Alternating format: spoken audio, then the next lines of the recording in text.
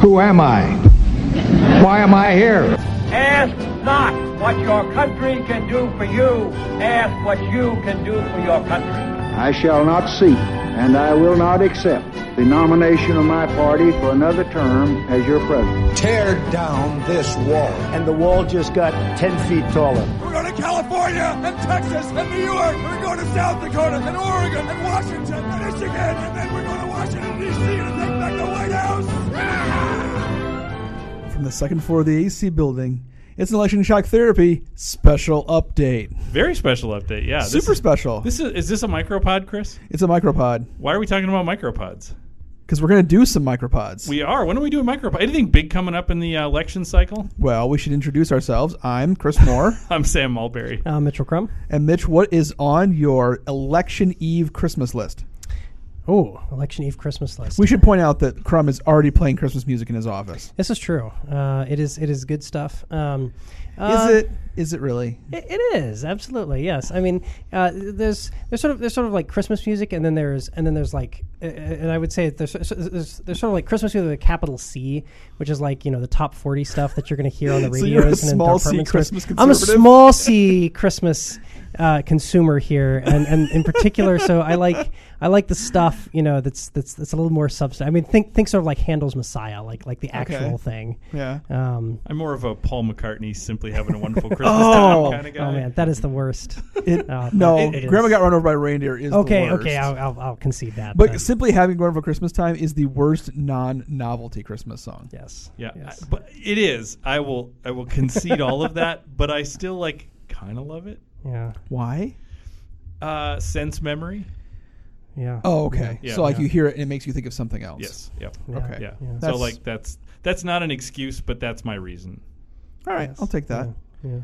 Well, welcome to Talking Carols with Sam and Mitch and Chris. We're gonna move on to study carols really soon. Ooh, did you ever have a study carol? No. I had a study carol that was awesome. Different spelling, different carol. All right. Anyway, Carol O'Connor. We can do all the carols. Carol O'Connor did not have study carol. No. Carol Burnett might have, though. Yeah, I bet she did. What are we doing? I don't know. We're here to let you all know that with the midterm elections tomorrow, which we're very what's the portmanteau of excited and anxious? You were going to say excited, which is the right. I was going to say excited. Yeah, that's pretty good. Yeah. Yeah. I am excited. Don't edit your first draft. I am Chris. excited about. You are the director of the Bethel Ask office. You Yes. always edit your first draft. But I want you to power through because I think you had it right. I think there was Okay. inspiration in excited. Okay, well, I am excited about tomorrow's midterm elections and to provide me both a forum for my excitedness and a venue for my anxiety. We will be gathering together at Bethel University from 7 to 10 Central Standard Time. Mm-hmm. Unless you want to come early and watch me set up, I'll probably be there around 6. Come for the sound check. Come for the opening act. That's right. And we're going to be talking about the elections as we process the returns coming in. And we decided to take some of those conversations, distill them down, and to do a series of micropods. Mm-hmm. So if you follow this channel and you subscribe to this station, you're going to hear 3 or 4 different short podcasts tomorrow. Basically check-ins with us over the early course of the evening as the returns start to come in. We don't anticipate we'll know all the returns until the wee hours of the morning. We're probably not going to podcast all night long. I'm game, though. For reals? Yeah. Oh, yeah. All right, let's do it. And we'll see what we know at certain points in the evening, what our expectations are. And this is also an exercise, hopefully, in our own test of our own ability to update our prior expectations. Mm-hmm. And so as we learn new things, as things come in, we'll see how quickly we adjust to that new information. So I want to pitch 2 ways to listen to this. Yeah. As a historian, I like the idea that if you listened to them the next day, you could, or 10 years from now, you could have this sort of log, almost diary of the evening, kind of where people were at different points in the evening.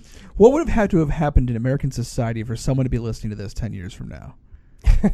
A good historian who just was looking for a source, Chris. Either one of us gets incredibly famous.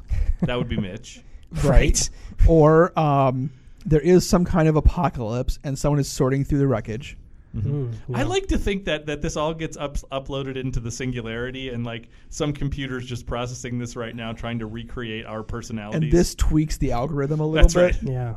This says a little bit about our Christmas music taste. Right. Sure. Yeah. It's just that last piece of the puzzle. Right. So that's one way to listen to it. Yeah. The other way to listen to it would be if you're sitting at home, as many people will be doing, watching coverage coming in. We know that on the hour is when polls close and we start to get information, correct? Yep. Okay.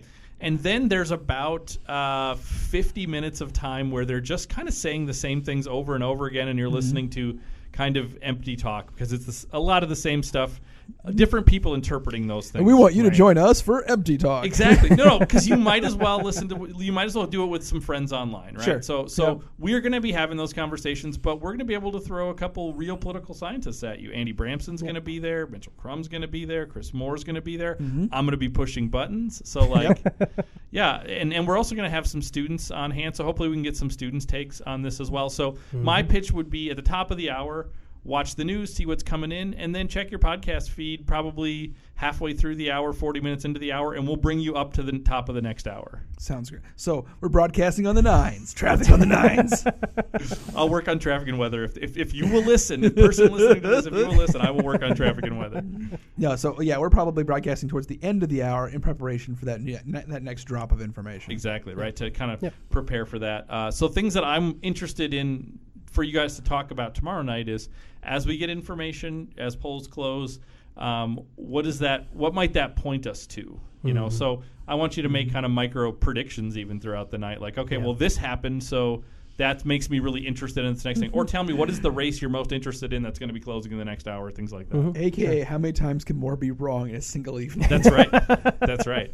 If you can be wrong every hour, Chris, that would be something. It would be something. Would it be a failure? Something I might call par for the course. Would it be a failure of political science? No, it'd be a failure of me. Okay, as a political. I do not speak for political science. Would you lose your poli-sci card? Do we have cards? I don't know. I want a card. Yeah, that'd be nice. If you have a card, you can lose it. Just know that. Yeah, for sure. I don't know if that's really true.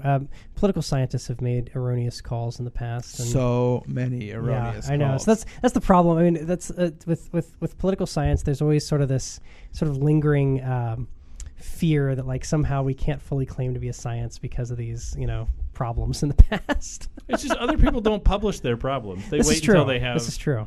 They wait until all the work's done. You guys are about process. That's right. Yeah. Well, and there are things we can say. I mean, one of the things that I'm very interested to see, and that I think just if people want sort of a preview for tomorrow, one of the things I'm looking for the most is to see the levels of turnout, particularly of young people. So there's been a number of predictions that young people are really going to turn out, although a couple of political scientists, including one political scientist that's from my alma mater, has actually made the prediction that that's all bunk. So it's going to be interesting to see who's right, see if young people actually turn out. And what is he predicting an average turnout or a lower than average turnout? He's just predicting an average. He doesn't think there's going to be an actual uptick. Okay. So, yeah. So, Chris, you want to bring us home here? We have to work. Well, our big test tomorrow is going to be actually being micro with our micropods. Okay, we'll be micro. So micro, you don't even know it. On behalf of my colleagues here at Bethel University, please join us tomorrow night with the midterm election results. We'll be micropoding. We hope to see you there. And go Royals.